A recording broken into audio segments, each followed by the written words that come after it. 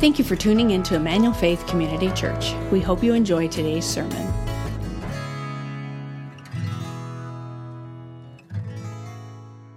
My name is Ryan Lundy. I'm the young adults pastor here at our church. I'm the other Ryan. So I am the young adults pastor. If you're a young adult or you know a young adult, would love to have them join us on Tuesdays at 7 o'clock. We meet in the young adult room over on the other end of campus. We will be starting that next Tuesday. It's our first time in 2023. And so we'd love to have you join us for that. And we also are a recognized student club on Palomar and Cal State. And so if you or someone you know attends either of those two schools, we would love to connect with them and support them through their college journey. Well, today it's my privilege to start us off in a new series titled There May Be Dragons. It's a phrase that ancient and medieval cartographers would use when they would illustrate their maps. They would draw the known world. They would, in intricate detail, list cities and kingdoms and continents. But when it came to the bounds of what they knew, well, as far as they knew, there may be dragons. It's a fitting phrase for us. It's a phrase that conjures up all sorts of images of challenges, opportunities, potentialities. And yet, in the midst of all of that, the question that you and I might be asking as we hear that phrase is just simply, what is out there? For all we know, there may be dragons.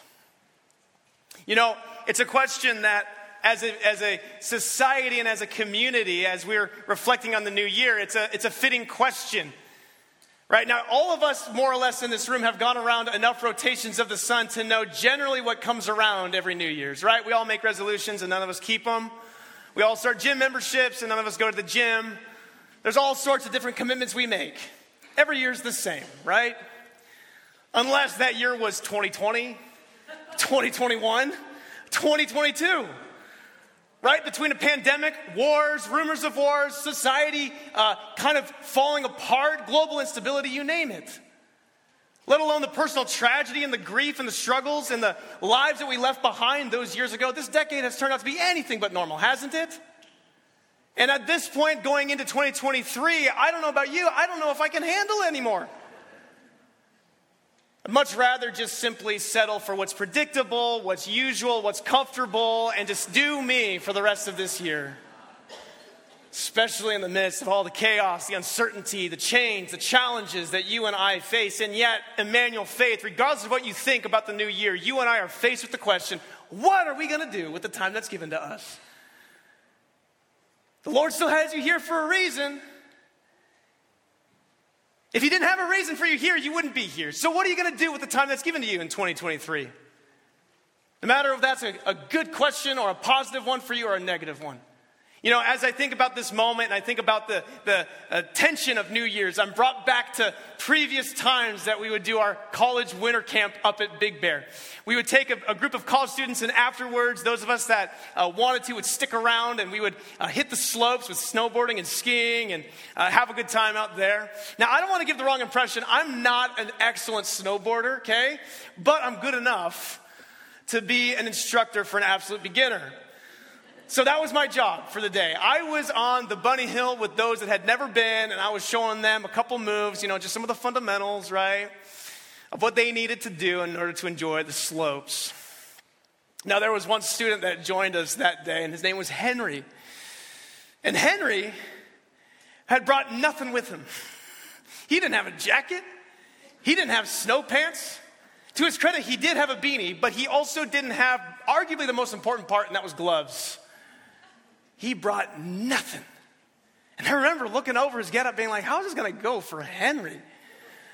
So we get up to the top of the bunny hill, and I come up right next to him, and I ask him, hey, Henry, how you feeling about today? And I'll never forget his response to me. He turned to me with a smile on his face. He said, I'm feeling great. And then he proceeded to go straight down that bunny hill like he belonged.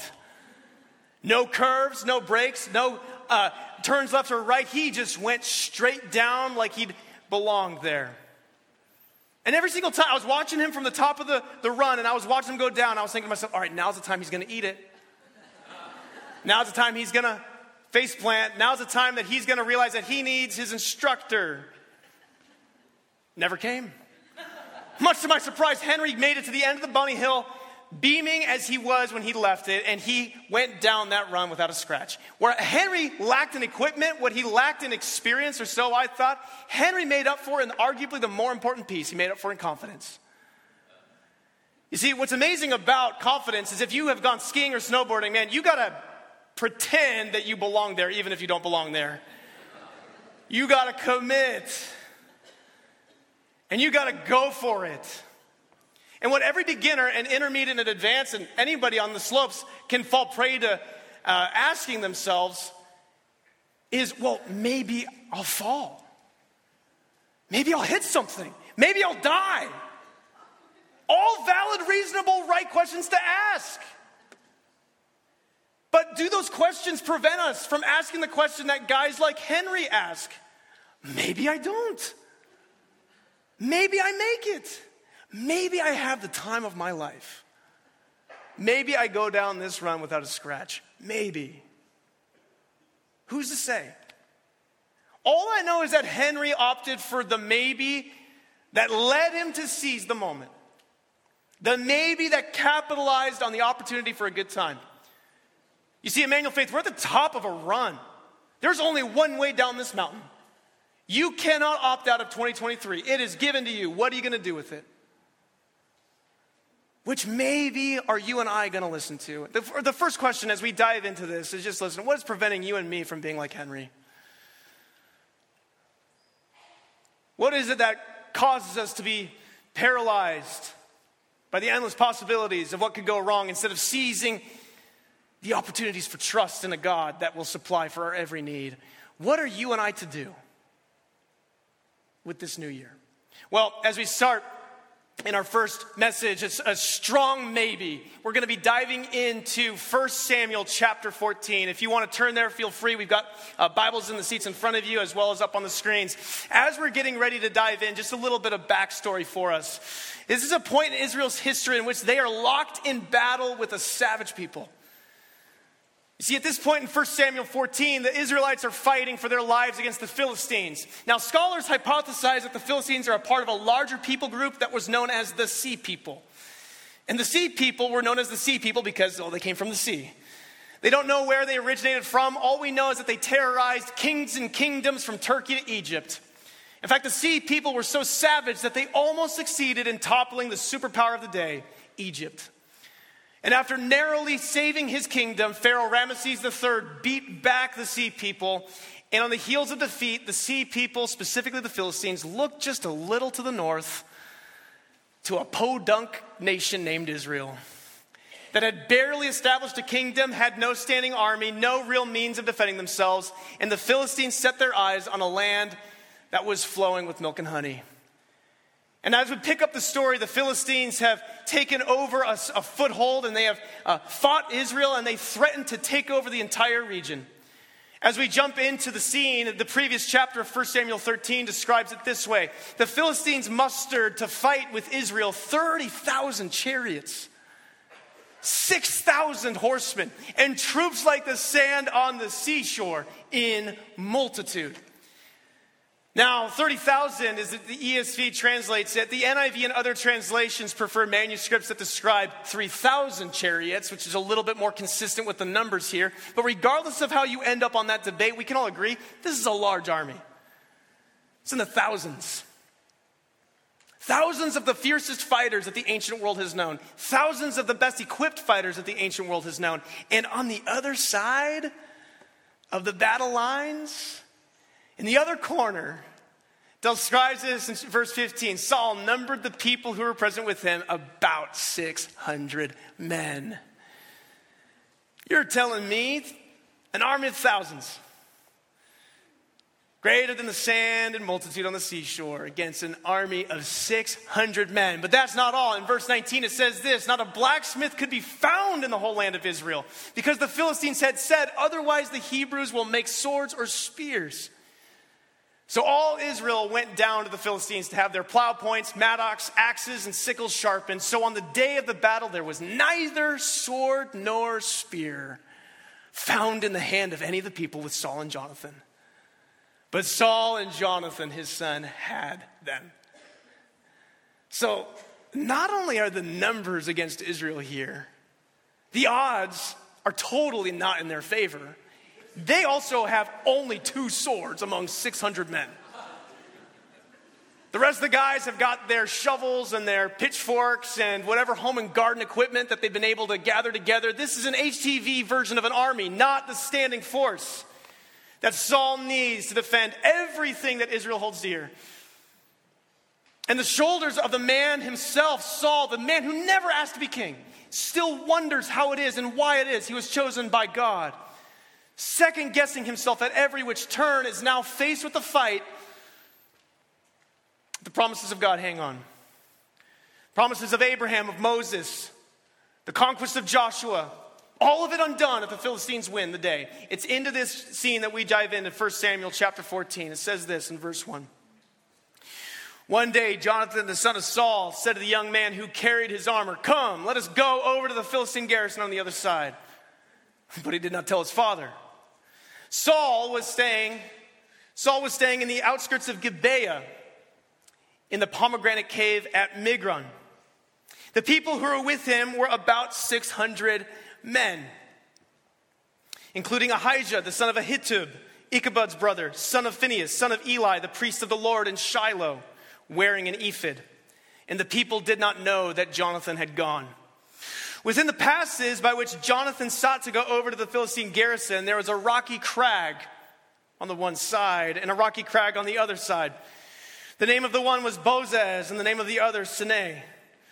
The one crag rose on the north in front of Michmash, and the other on the other side, south in front of Geba. Now, as you're looking through those names, the important thing to know is that this is one of the regions that scholars suppose that this is what the narrator is describing. It's a narrow place of rocks and hills and a tight terrain. Now, what's amazing is we don't know for sure if this is the spot but when I did a Google search, I discovered that we actually have photographs of the Israelite army. It's actually crazy that the Israelites had a camera back in the day to capture this event. It's insane. Ancient technology. We thought the pyramids were impressive, but no, we have the photographs of both armies captured here. It's amazing. Google. Just imagine this.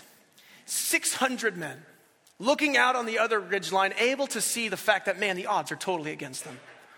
And yet they're there. They're gathered. Everything that they believe in, everything that they hold dear is on the line. What are they going to do? We're told that two men are the only two that actually do anything about the desperate situation that they're in. And you and I are sitting here at this point wondering to ourselves, okay, what has possessed this young man Jonathan to do the unthinkable? He snuck away. The prince didn't tell his father. We're also told that no one notices that he's gone. So this is anything but a professional army. He's also run away with half of their equipment. 1 sword. This is a desperate situation. What is it that has gotten a hold of this guy? Well, he tells us as much in verse 6. Jonathan said to the young man who carried his armor, "Come, let us go over to the garrison of these uncircumcised." Don't you love the Bible's trash talk? I love that. It may be that the Lord will work for us. It may be that the Lord will work for us. For nothing can hinder the Lord from saving by many or by few. It may be. It may be. It may be that the Lord will intervene for us. You mean to tell me that this guy Jonathan doesn't have a master plan? He's not a gifted fighter. He's got nothing to show for it except for a maybe. And it's on account of that maybe that he's willing to risk it all. Everything is on the line. His own life, the future of the kingdom, half the swords. Everything is on the line. And he's got nothing but a maybe. He's no Samson. He's not a fighter that can take on the Philistines with the jawbone of a donkey. He's not some master tactician like Gideon. He's Jonathan. And all he's got in his heart is a maybe. It's on account of that maybe that he and his shield bearer decide to take matters into their own hands. Do something desperate. It's interesting that they're the only two to do something, because we've actually been introduced to a couple other characters as we've been reading through these past couple verses. One of them is Ahijah, the priest. Now we're told that Ahijah is wearing an ephod, and an ephod is essentially a priestly apron. And on this apron, there's various different religious tools for the priestly duties. Symbols and various different trinkets and reminders of God's covenantal faithfulness to Israel. That no matter where Israel goes, no matter who Israel fights, the Lord will be with them. See, Ahijah's wearing the right stuff. He's wearing the right stuff as if to say, do not be afraid, Israel. The Lord is on your side. And yet, isn't it interesting that Ahijah's not going off with Jonathan, is it? No, he's staying with the camp. Because it's a whole lot easier to be a priest when you're among friends than when you're among enemies. It's a whole lot easier to talk the religious talk, to wear the religious things when you're among fellow believers. It's a much more difficult thing than just talking the talk just to walk the walk. Ahijah's not with Jonathan. No, he's back at the camp. Ephod and all. And he's not the only character that's not doing anything. The king himself, Saul, we're told, is wallowing away in a cave, quivering in his boots, thinking about the unthinkable, about how this defeat is certain. Now, what's interesting about Saul, again, let's cut the guy some slack. He didn't even ask to be king. And yet, what's interesting is the narrator tells us that Saul is hiding in a cave of what? Pomegranates. Now, what's interesting about pomegranates is that in the Old Testament, pomegranates symbolize two things. They symbolize the fruitfulness of the land of Canaan. They also symbolize the faithfulness of Yahweh. The abundant faithfulness of Yahweh. Of Yahweh who showed up for every chapter of Israel's history. Yahweh who set the Israelites free, who delivered them through the Sinai wilderness, who fought on their behalf with Joshua. That Yahweh. You see, faith is not blind for Saul, but rather Saul is literally quivering in his boots while he's ignoring the symbol of God's faithfulness to his country. He's hiding in a cave. You see, Jonathan's alone. Everyone else that should be doing something along the same lines is too busy either posturing or wallowing. And I think there's something very profound about the difference between what we see Jonathan model here and what we see Ahijah, Saul, and the rest of the army. It's this: desperation can lead us to two things. It can either lead us to faithful engagement or it can lead us to passive detachment. Desperate times call for desperate measures. But what kind of desperate are we going to be? Are we going to be the types who put our heads in the sand, to delude, to deceive, to distract ourselves? Or are we going to take the danger head on? Are we going to shy away from the opportunities to trust that are present, real, and inevitable? Or are we going to try to distract ourselves, wallow in posture? Passivity, it turns out, has a bunch of different shapes, sizes, forms. But there's one model of what it looks like to have faith. And yet, that's not what we see with the rest of the Israelites. You see, this straight up formula that we see is very simply that desperate times for the Israelites, for Saul, for Ahijah, leads to passive detachment. And really, it would have led to an unsurprising defeat, wouldn't it? I mean, 600 men against thousands. Really nothing unsurprising about an army of thousands squashing an army of hundreds, is there? We would never have known about this story had that happened, because there's nothing unsurprising about a man-made defeat, of a man-made outcome. And what's so difficult about this is the fact that it's precisely during times of chaos and unpredictability that you and I and all of us are prone to the safe, predictable options. We want to play it safe. Conservative, predictable. We've been beaten up a couple times, have we not, during these past couple years?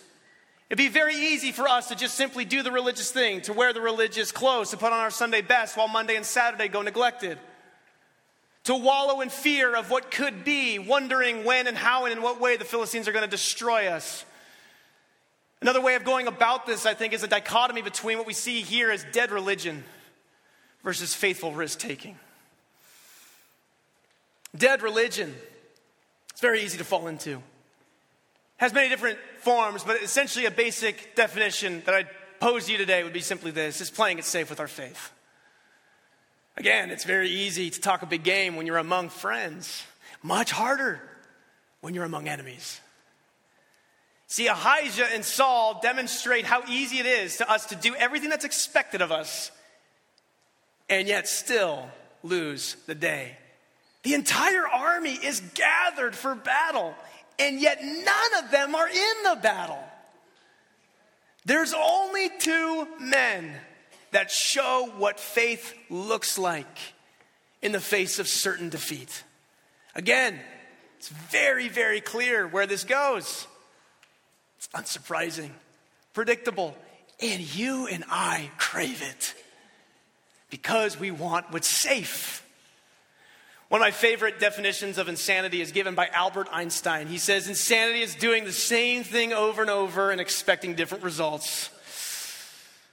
What I love about this definition is the fact that if you take this definition, according to Einstein, it's not Jonathan that's insane, is it? It's Ahijah. It's Saul.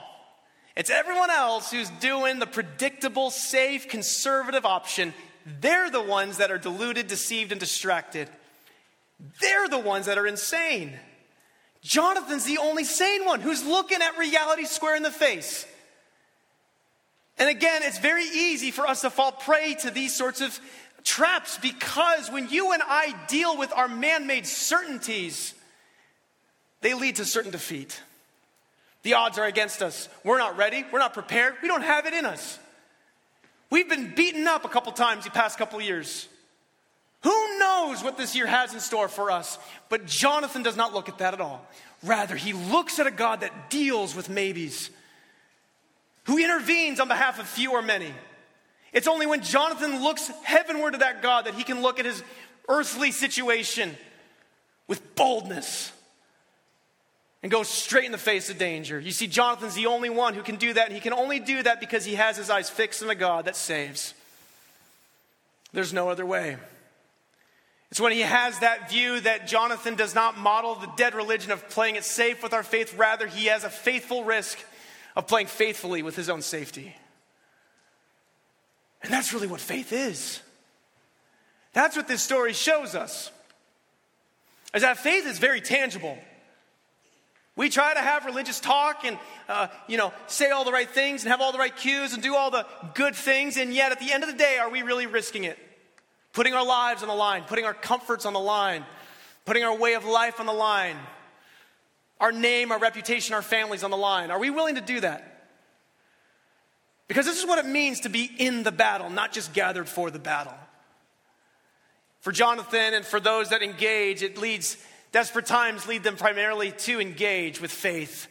And we don't have time to dive into it. We'll discover that the next couple of weeks, but it leads to a very surprising victory. Greatest upset. The army of 600 farmers slaughtering an army of 1,000 Philistines. You see, only when you and I take our eyes off of what we think is certain and instead ask along with Jonathan, maybe the Lord will work on our behalf. Because that's the kind of God that we serve. A God who gives the victory to the underdogs time and time and time again. Now, as we go back to this familiar photograph, I want us to just envision what it must have been like to be Saul, Jonathan, the camp of the Israelites looking out at the other side of the battle, again, with pitchforks, shovels, garden hose in their hands. What it must have been like to look at the other side and recognize, you know what, we're probably done for. But now as you're envisioning that, I want you to do the added task of actually taking Jonathan, Saul, and the Israelites out of the equation and instead imagining you and me and all of us here together. Because my friends, that's the situation that we're in. The past battle that Jonathan fought is only a reminder for the present battle that you and I are in. It's not the battle at Gibeah, the valley at Gibeah that we're in. It's rather the valley of our own Escondido. And we are gathered for battle. The odds are against us. The past couple of years have been tough. The church has influenced our country is on the decline. The odds are against us in our country, in our communities, maybe in our own families. The odds could even be against us in our own church, for crying out loud. And yet, my friends, the devil and his minions are not waiting for you and I to figure this out. They want you and me to be lingering around in the camp, to be thinking to ourselves, I've had enough. I'm tapped out. The past 3 years have been too tough. I got nothing left in the tank. I'm done. He'd much rather prefer you to make that decision today. You see, again, it's so easy for us to be gathered for battle and yet to not get into the battle. But the God that Jonathan believes in is the God whose intervention is greater than our defeat. Because the God that Jonathan serves intervenes in ways that you and I could not imagine. Because the maybe of God's intervention is greater than the certainty of man's defeat on his own. That's the God that we serve. That's the God who fights on our behalf. And he's looking for men and women who will take the risk in ways that they have not risked it before. It's very easy for us to gather here and to play it safe. Another year, same old business. You and I crave it because it's a chaotic time. The invitation is to risk it in a new way. What if this year was that risk? What if this were the year that you said yes to global missions? Where you went overseas, we've got trips that are going this summer. What if this were the year that you supported, that you prayed for, that you learned, that you heard the stories of the global church, of our brothers and sisters in Iran, in India, in Palestine, in China? What if this were the year that you got engaged and involved in what God is doing with our global brothers and sisters? Maybe God will do something. What if this were the year that you said yes to Love Esco, that you sacrificed a Saturday, and you loved our city to life? Some of the streets in our city tell stories, and the stories so far lack the love of Jesus. You are the one to bring it. What if you were to risk it and to risk your life this year to sacrifice some comfort, to get engaged with our city? Maybe God will do something. What if this were the year that you sacrificed your career, offered up your company, and trusted God with your calling? That you stopped pursuing your own agenda and you started pursuing the agenda that he has for you. That you started living and leading in the way of Jesus as a servant, not looking for your own good, but for his. Maybe God will do something. What if this were the year that you put a reset on that relationship? You stopped fighting for your rights in your marriage, and instead you started fighting for your responsibilities. What if instead of trying to protect yourself from your parents, you instead sought to honor and love them in ways that put them first? What if this were the year that regardless of the outcome, you continue to care for your wayward children? Maybe God will do something. What if this were the year that you shared your faith with that friend, that coworker, that neighbor, that family member that you've been praying for years, but you've always shied away from? What if this were the year that you were to share? Maybe God will do something. You see, Emmanuel Faith, the possibilities are endless. And the Spirit is calling each of us right now to decide whether or not we are going to get engaged in the battle. Now, I'll be honest with you. In preparing these past couple weeks, when I first went into Paulson's office and he walked me through his hopes and dreams for this series, I had a little bit of a pit in my stomach because I found it so ironic that he wanted me to preach this passage. Because I'll be honest with you, the past couple of years have been tough. And I'm tremendously blessed and privileged and to be doing ministry and to be doing what I love and to be married and to be doing all the things that God's called me to. But I'll be honest with you, the pain, the loss, the change, the grief of the past couple of years has been tough. It's been tough on all of us. I know so many of the sacrifices of family and friends that many of us have lost. The lives and the livelihoods that we've left behind that are never coming back. In the midst of all of it, it's been so easy for me, a ministry professional, to do business as usual because I crave it. It's my human nature. And my heart has grown cold. In the midst of preparing for this, man, the Lord has just been getting a hold of me and speaking to me in ways that I needed. And if you're anything like me, the Lord was asking me this question. Ryan, listen, do you want the victory as much as I want to give it to you? Do you want it as much as I want it for you? And that's the question I would just simply pose prayerfully for all of us to consider. Do we want the victory as much as God wants to give it to us? Because it's going to require faith, faith that risks, puts our lives, our livelihoods, our families on the line in ways that we do not want because we desire comfort, predictability, ease. God of armies wants to give us something greater. Do we want it as much as he does? Now, if you're anything like me, on my own, I don't. And if you're like me, might I just suggest 2 exercises that are meant for apathetic, cold-hearted people like myself. 2 things, prayer and fasting. If you don't desire it, my friend, there's a way for you and me. I'm being open with you all. If you see me around anytime this year, I'm making it public, and I'm not doing this to brag or anything. I'm doing this to be held accountable, okay? Monthly, and if you're anything like me, a monthly fast. See, at any point in 2023, you see me around campus, ask me, Ryan, how's your monthly fast going? Hold me accountable because I need it. Because without that, I'm going to just go the comfortable route. Do business as usual. Wear my ephod. Talk the talk, but never do anything to risk it. Never do anything to stoke the desire. Because when you and I pray and we fast, we're saying, Lord, may I hunger for the kingdom as much as I hunger for food. Man, McDonald's sounds really good. Chick-fil-A sounds really good. Taco Bell at 10 o'clock sounds real good. Do I desire any of those things as much as I desire the kingdom? Do I desire that for that in my life? Do I desire for that for Escondido? Do I desire that for Emmanuel Faith? Am I willing to sacrifice one day out of a month? Lord, would you grow my desire for your kingdom? May I want the victory as much as you want it to give me. And as we discuss the invitation of the maybes, I have full assurance that every single one of these opportunities, for me and for you, will lead to our good and his glory. I have full confidence of that. That's not a confidence that I have of myself. No, it's rather the confidence that Scripture describes.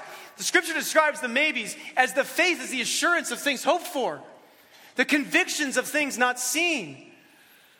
It was the maybe that compelled Abraham, a man who had no business having kids, to, in hope, believe against hope.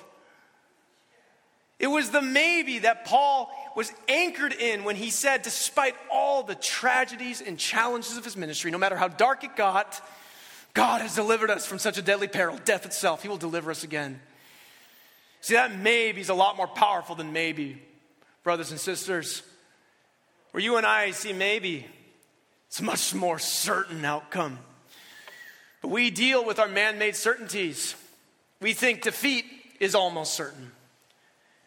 Now, a little bit about Henry, going back to good old Henry. I didn't see Henry for the major part of the day. I didn't actually see him until 3 p.m. or so later on that day. I lost sight of him. I was snowboarding with the rest of the crew. I finally caught up to him at about 3 p.m. He was a little bit more subdued, a little bit more morose, and a lot colder. And I remember going up to him, Henry, how's the day been? And he didn't own up to it. He said, it's been all right. We got to the top of the run at the end of the ski lift. We're starting to go down, the rest of the crew. And Henry, like usual, goes straight down the run. And it was at the moment when he was supposed to turn that I suddenly realized, Henry's not bombing these runs because he's that good. It's because he doesn't know how to brake. Nor does he know how to turn. And I saw the worst wipeout I'd ever seen, ladies and gentlemen. It was a yard sale of skis and poles, blood. Unfortunately, he was okay. There was a moment I thought I had a liability on my hands, but it was all good. You see, the question that some of us might be asking is, listen, Ryan, I've trusted before. And it felt foolish because I trusted that God would provide me that relationship and it didn't happen. I trusted that God would provide for me and it didn't happen. I trusted that that job was going to come through and it didn't happen. The question that some of you might be asking is this, listen, Ryan, when does let's go turn into let go? Because those are two very faithful paths to choose. And it's very circumstantial. And yet faith will incline us to one or the other. And I don't have time to be able to fully answer this question for us today, but might I just suggest some food for thought? Is which of these two options requires greater faith and yet still grapples with the reality of fear? Because God is always looking for us to trust him. And sometimes as Christians, we try to faith away our fear. We try to say, no, I'm not afraid. Brothers and sisters, that's not faith. Faith drives us directly to fear. In fact, it drives us through the valley of the shadow of death. Faith will call you to face your worst fears, and you will be terrified. The reason why I can say that with confidence is because this is what faith did to the man himself. This is what faith did to God. This is what faith did to Jesus the night before his death, his brutal execution. All night he begged the Father, Father, if there's any other way, would you please do it? And yet not for a minute did he doubt the plan of the Father. This is what faith looks like, and it is agony. That is what trust is. We can't take away that tension. The only way you and I and any of us can do what we're describing today is if we keep our eyes, in the words of the author of Hebrews, fixed on those that have gone before us. Since we are surrounded by so great a cloud of witnesses, Jonathan, Abraham, Moses, David, Jesus himself, let us also lay aside every weight and sin which clings so closely, and let us run with endurance the race that is set before us, looking to Jesus, the founder and perfecter of our faith, who for the joy that was set before him endured the cross, despising the shame, and is therefore now seated at the right hand of the throne of God. That's the only way we're going to be able to do this. Keep your eyes fixed on Jesus. Because the only way you and I can face the battle, the only way you and I can face the cross before us, is if we grapple with the fact that this did not end in death for him, it rather ended in glory.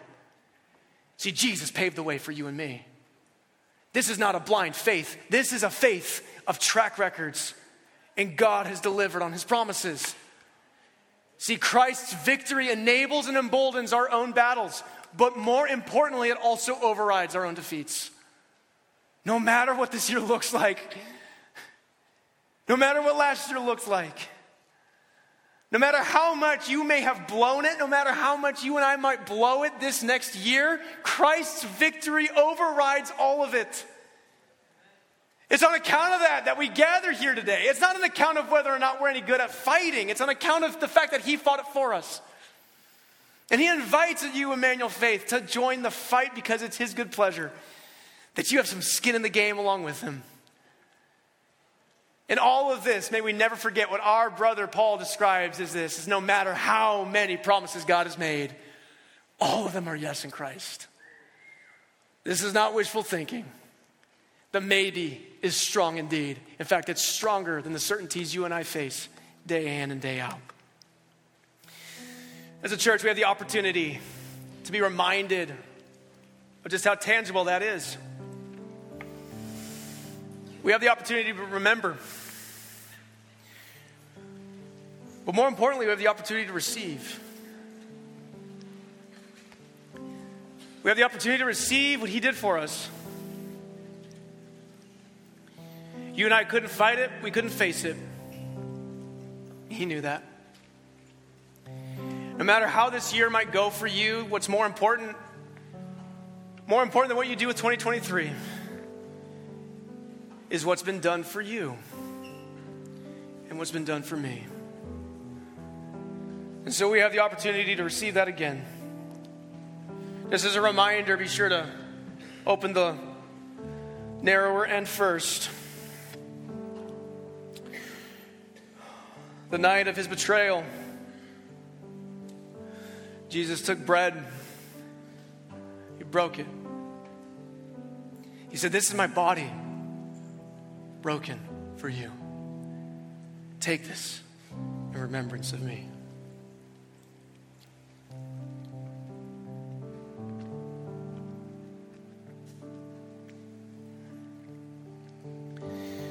Likewise, he took a cup,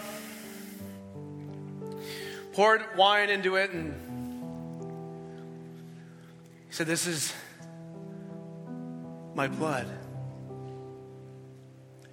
the blood of the covenant, poured out for the forgiveness of many.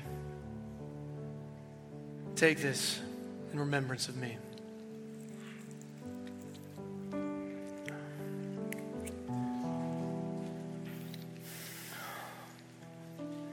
Jesus, we thank you so much. We don't even have the words to describe it, Lord. You knew that we couldn't do it, so you did. The odds are against us, God. You know it. We're ill-equipped, poorly prepared, unmanned, outnumbered. And yet, Lord, you delight in saving, whether by many or by few. Lord, I pray for myself this new year that I, in fact, would have the faith that Jonathan had to risk it. I pray for every person in here that we also would be men and women of faithful risk, playing with our comforts and our safety, faithfully for your sake, for your kingdom's sake, for Escondido's sake, for North County's sake. Lord, would we desire the victory as much as you want to give it to us? So would you embolden and enable in the ways that you delight in? And Jesus, altogether, would you overshadow every sin, every shortcoming, every failure? We thank you, Lord, that you love us. We love you. In Jesus' name we pray. Thank you for listening to our service. We'd love to have you join us in person. For more information about our church and service times, please visit efcc.org. If you would like to support the ministries of Emmanuel Faith, you can do so at efcc.org/give.